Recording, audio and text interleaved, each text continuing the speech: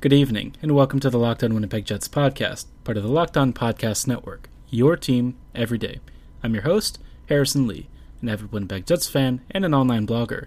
You can follow me on Twitter at HOLivingLoco and follow the podcast Twitter at LO_WinnipegJets. As always, be sure to follow and subscribe to your favorite podcasting platform of choice, including Apple, Spotify, Google, and the Megaphone app. Subscribing is free and keeps you up to date on the latest and greatest in Winnipeg Jets news and analysis. On tonight's episode, we'll be covering one brief rumor that the Jets have been linked to. Actually, there are two of them that the Jets have been linked to that are about defenseman trade targets for this trade deadline.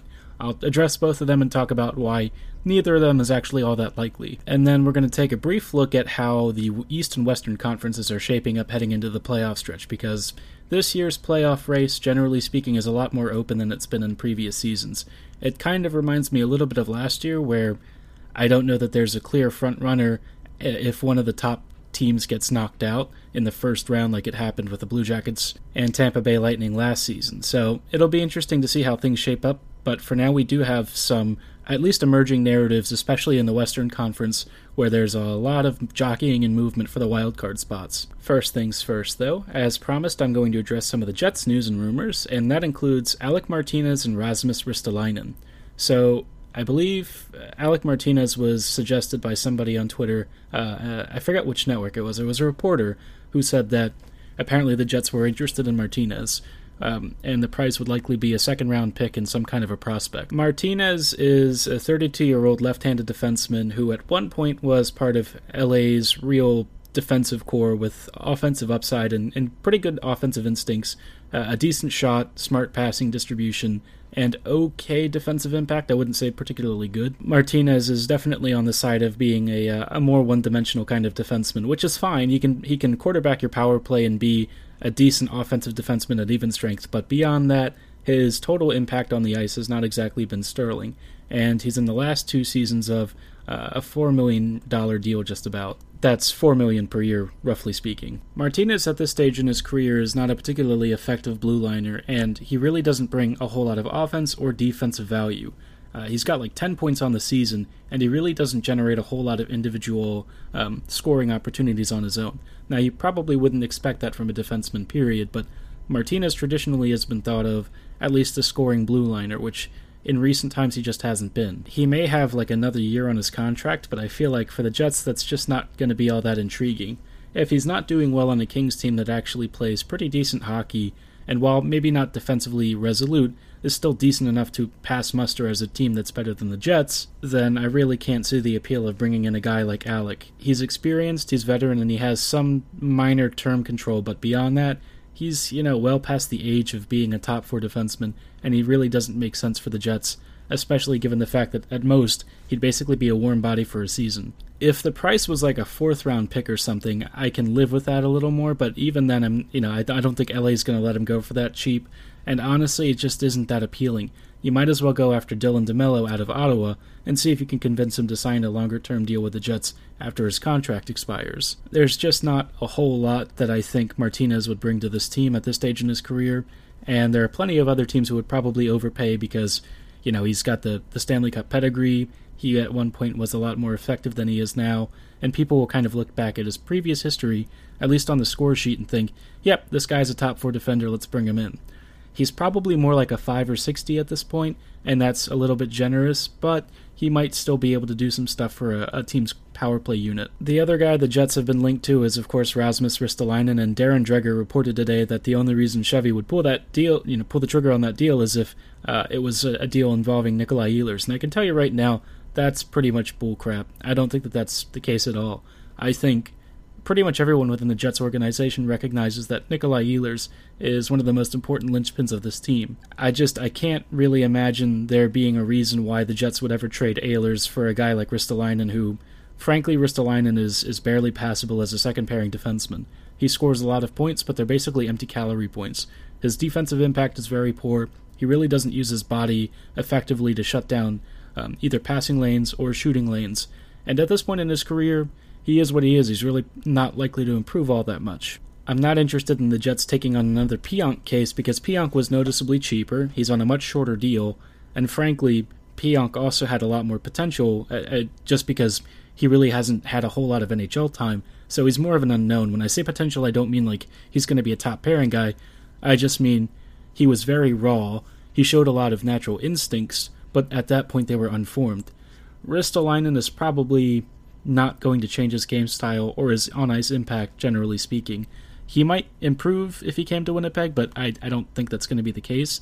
And I'm not really interested in giving up our most important skater for a guy who, at this stage in his career, is like a fringe second-pairing defenseman with a big shot and a big body. If I wanted more Tyler Myers, I would have just said extend Tyler Myers. But obviously that didn't happen, and for good reason, because Myers at this stage of his career is also not particularly effective, and he's not been good in Vancouver. So why would we trade our most important transition point of our offense, our most important attacking forward, one of our most skilled young forwards, and somebody on an extremely good value deal for I can't even call him a top four defenseman. I would say maybe like a top high-end third pairing guy, fringe second pairing for our best asset? I mean, there's just no reason for the Jets to do that. And then the only reason I could see this is because Buffalo is probably trying to drive Ristolainen's price up. That's if they're interested in trading him, which I don't know that they are. Chevy may have claimed some guys off the waiver wire that I'm not exactly thrilled about, and our pro scouts sometimes identify defensemen who I don't think are all that effective, but I would be hard-pressed to believe a report that says the Jets would trade Ehlers for Ristolainen. If it happens, I'm happy to eat my words and take back my criticism, but I'm pretty sure it's mostly baseless. Anytime the Jets get linked to somebody in the media, it's kind of not really been the case. I mean, I think Brassard was probably the closest thing, and that was basically when the Jets were in talks and got Brassard taken out from underneath them. So everyone already knew at that point. But then they pulled a coup with Stastny, who was a complete surprise acquisition. I don't remember Hayes really being one that was heavily talked about either. I think generally speaking the Jets keep things pretty quiet and keep things close to the vest until the deal is ready to be announced within a couple of hours or a day or so. The Jets are, well, they like to control information, so I can't imagine that if you think about it, Ristolainen or Alec Martinez make any sense for this team. More than likely, the Jets would look for somebody like DeMello, who will be cheaper, offer better value, and offer better on-ice performance for what the Jets need. Starting with the Eastern Conference, we have a pretty tight race for a couple of different divisions. The Metropolitan and Atlantic are both on the closer side, although the closest is definitely the Metro Division. Now, I say close being relative, but to be honest, Washington is most certainly the front runner in this division. The Caps really don't have all that many weaknesses. They have a potent power play. They've got a pretty good even strength offense. Where they do have some issues is on their PK and goaltending. Now, goaltending, they do have a really good backup goalie in Ilya Samsonov, who will eventually take over the starting role from Holtby. But if Holtby doesn't really recover in time for the playoffs, that might be an issue. The Caps probably will rely on Ilya more often than not, but I don't know if they would trust him in the postseason because Holtby in the playoffs has historically had a pretty good run. Their PK is a problem just because they take so many penalties, and that tends to really ring out your special teams a lot, and I think Washington has probably pushed their luck as far as that's concerned. They need to be a lot more disciplined and careful going forward because they honestly can't afford to take any penalties with how poor as Holtby has been over the past couple of months. Behind Washington sit Pittsburgh and Columbus, and both of those teams are pretty close in the standings, although Columbus has played more games and sits a couple of points behind the Penguins. Pittsburgh is one of the best teams in the NHL that's also happened to be ravaged by injuries. They have had so many injuries to key players like Gensel, Crosby, you name it, somebody has missed time. They might now be down one of their best defensemen in John Marino. I saw something that he might have broken his jaw last night, which would be horribly unfortunate because Marino has been one of their most stout defensemen and a really key contributor at even strength and on, I think, probably the penalty kill he's been involved in. He's just been a revelation for this team, and they really, really need him now. I think that Matt Murray has also seen a bit of a decent turn in form over the past couple of weeks, although he still has a penchant for surrendering a few too many goals here and there. I would say that he's like a league average goalie, but with the Pittsburgh offense playing as well as it does and the defense being surprisingly good, I think the Pens are probably not too worried. They can really make some noise in the playoffs. Columbus is a harder cipher for me to piece together because I feel like the Blue Jackets are not as good as their record's been over the past several weeks, and I feel like Elvis Merzlikins is getting a lot of shutouts, but I don't know how sustainable that performance is.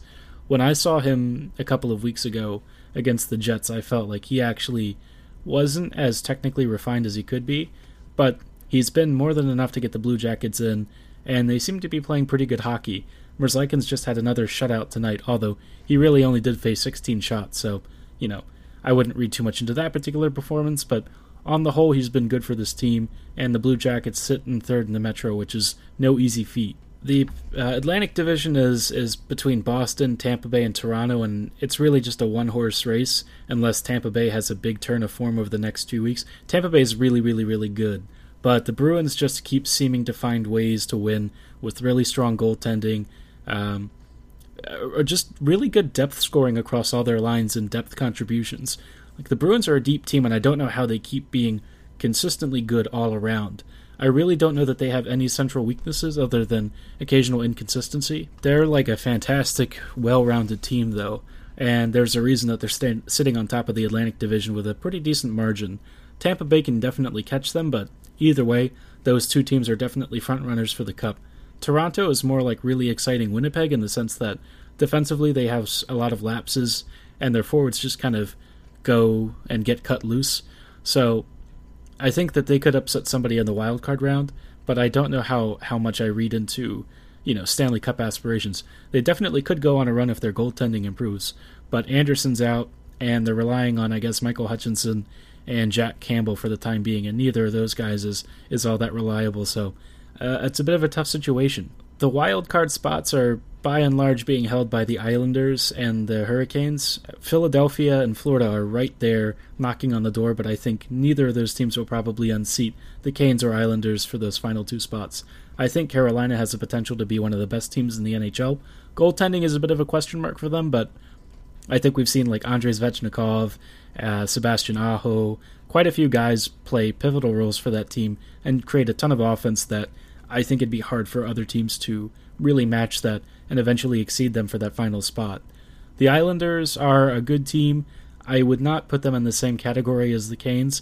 It's not that they're particularly worse, I just don't think that they have quite as much offensive creativity and depth, but they have a really strong goaltending duo, and I think that overall they're a very good team. So they could easily cause issues for somebody, especially from the Metro Division, in a first-round exit. I feel like they're better than the Blue Jackets, but I don't know by how much. The Panthers are kind of there. They're certainly getting within striking distance of that final wild card spot. They're 1 point behind. But I feel like Florida, I'm not sure how trustworthy that team is. Like, they've won quite a few games in recent memory, but I just don't know how sustainable their success in recent times is. I don't know if they're like a team that's for real or if they're going to fade out over the next few weeks. They have a pretty pivotal part of their schedule coming up, so we'll have to see if they're going to stay competitive or not. If they do, they could create some havoc with some underrated talents in Trocheck and Barkov, but beyond that, I really like Dadonov, and I think goaltending might be an issue if either Bobrovsky or their backups start to falter, so I don't know. Ekblad being resurgent is a big deal for them, but again, I'm just not sure how much confidence I have in that squad on the whole. The East is going to be a bit of a tighter race just because of how much quality there is at the top, but I think at the end of the day it's going to basically be between Washington and Boston and Tampa Bay as your lead frontrunners for somebody emerging with the Cup. Pittsburgh has an outside shot if everything breaks right, but I think the Caps, Bruins, and Lightning are my favorite picks, with Carolina being a potential dark horse. Pittsburgh could do something if they make some moves and acquire some depth, but I would not bank on them 100% just because right now they're struggling with some injuries up front. That they have such a good record is great, but Marino going down for any length of time could really hurt them. What won't hurt you are the advertising opportunities available with the Locked On Podcast Network. I'm sure you've heard by now all of the great advertisers currently working with the Locked On Podcast Network to reach sports fans around the world. What you may not know is that Locked On Winnipeg Jets is a great way for your local business to reach passionate Winnipeg Jets fans just like you. Unlike any other podcast, Locked On gives you, your local company, the unique ability to reach local podcast listeners in your area on a routine basis. These aren't just any podcast listeners, they're dedicated Locked On listeners. If your company wants to connect to local Winnipeg Jets fans who are predominantly male, well-educated, and with disposable income, then please feel free to drop us a line. Local fans love supporting local businesses, and we love supporting you. Text the word advertising to 33777 or visit lockedonpodcasts.com/advertising and send us a message. Our team will work step by step with you to help achieve the highest level of Locked On advertising success. Once again, be sure to text the word advertising to 33777 or visit lockedonpodcasts.com/advertising. We look forward to hearing from you soon. Closing out our show is a look at the Western Conference, which is absolutely my least favorite conference in the NHL right now because, quite frankly, it sucks a lot. So, let's start with the Central Division, Winnipeg's favorite division, because we have plenty of rivals to deal with, and honestly, all of them are better than the Jets. At the top of it is the St. Louis Blues, and the Blues are fairly good. I think, and I kind of get into arguments with people sometimes on this, I'm just not sure how much I believe in that team. I think that they have a really well-balanced, well-rounded approach to things, with a lot of really strong defensive structure. But I do think at some point they might hit a wall if their depth scoring doesn't really kick in and they aren't able to create a whole lot of slot offense. I think what happened with the Jets when they were able to contain the Blues for certain portions of the game, you saw the Blues really didn't handle an aggressive forecheck that was speedy and high pressure very well. The Blues kind of caved in a little bit, and they weren't really able to shield Binnington from a lot of high-danger chances. The team directly behind them in the standings, the Colorado Avalanche, I feel like would be a nightmare matchup in styles for them, because the Avs play a lot of offense, they play a high-tempo, high-pressure, aggressive forecheck, lots of pre-shot movement, tons of end-to-end rushes. I think these are the kinds of things that the Blues, if they countered properly, could take advantage of, but I also feel like their structure would get victimized. Colorado just continues to put up video game numbers this season. They're rocking like a plus 41 goal differential, and they've scored almost 200 goals, which is, I believe, second best or third best in the league. No, fourth best. Fourth best overall. But it's not like the teams ahead of them have all that many more goals. 192 at this stage of the year is pretty nuts. So the Avs are a nightmare team. They have 3 games in hand on the Blues, and I feel like even though they're 6 points behind in the standings, they can easily cover that ground pretty quickly. The Stars are third in the Central, but I feel like they're a competent team, pretty decent all around, just like your average, typical good NHL team. I think that they have some underrated talent in guys like Heiskanen, Roope Hintz. Obviously I have a preference for the Finns, but they still got Tyler Seguin, Jamie Benn. I guess they have Corey Perry, who's kind of sucky. But Denis Gurianov has been good, so there's a lot of talent for them to work with. I just don't know how it would all come together in a 7-game playoff series. They might be able to sneak through a round, but beyond that, hard to say. They certainly have more of a shot, though, than most of the Pacific Division, which is currently led by Vancouver, Vegas, and Edmonton. Out of those 3 teams, I think Vegas is the only real legitimate threat, and the Knights really can't get all that many saves to really bail them out. So I feel like even though Vegas has a great offense and a pretty solid defense, the fact that Fleury and Subban haven't been particularly great in net is going to be a real sticking point for them. I also think Gallant gave them a slight tactical edge against most of their opponents, and now that they have Pete DeBoer, I'm not really sure that they have that anymore. I'm more in favor of the way Gallant kind of approached his team, which was to take a really scrappy, underrated, perhaps mixed talent squad and play to their strengths rather than forcing a specific system that he felt was more appropriate than what they could offer. And I feel like that is kind of underappreciated and underrated, and part of why the Knights were so successful in previous runs. The Oilers are the Oilers. I think you and I both know that they're not all that great, and they don't have all that much depth. So, yeah, we're not going to talk too much about that. Who is more interesting to me are the Arizona Coyotes. They're kind of like I guess you might say that they are the Dallas of the Pacific. I think that they're not that great of a team. I think that, I say not great, but I just mean they're more average than anything. I don't think that they're particularly exceptional. But if they get enough saves, and if Taylor Hall ever starts to wake up, because he's not been that good for them, if he wakes up and Kessel starts going on a scoring run, I think that they have enough underrated talent in guys like Connor Garland and Christian Dvorak to make some noise. Again, though, I'm not sure I'm a big believer in that squad, and I just don't think that they have enough high-end talent that's performing at an elite level to really be something of a threat. The same thing goes for Calgary, although the Flames are just worse in about every respect. Their goaltending is not good, their defense is struggling, their offense isn't as good as it used to be. That team is somehow in the second wildcard spot, but they're not going to hold on to it for long.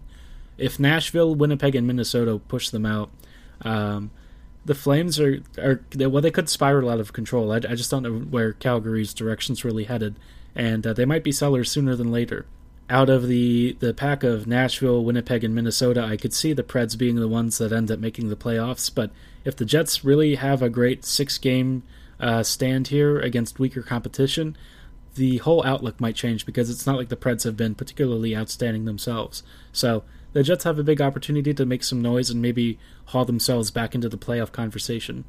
Alright guys, thanks so much for listening. Hope you enjoyed the show. Have a great night, and go Jets go.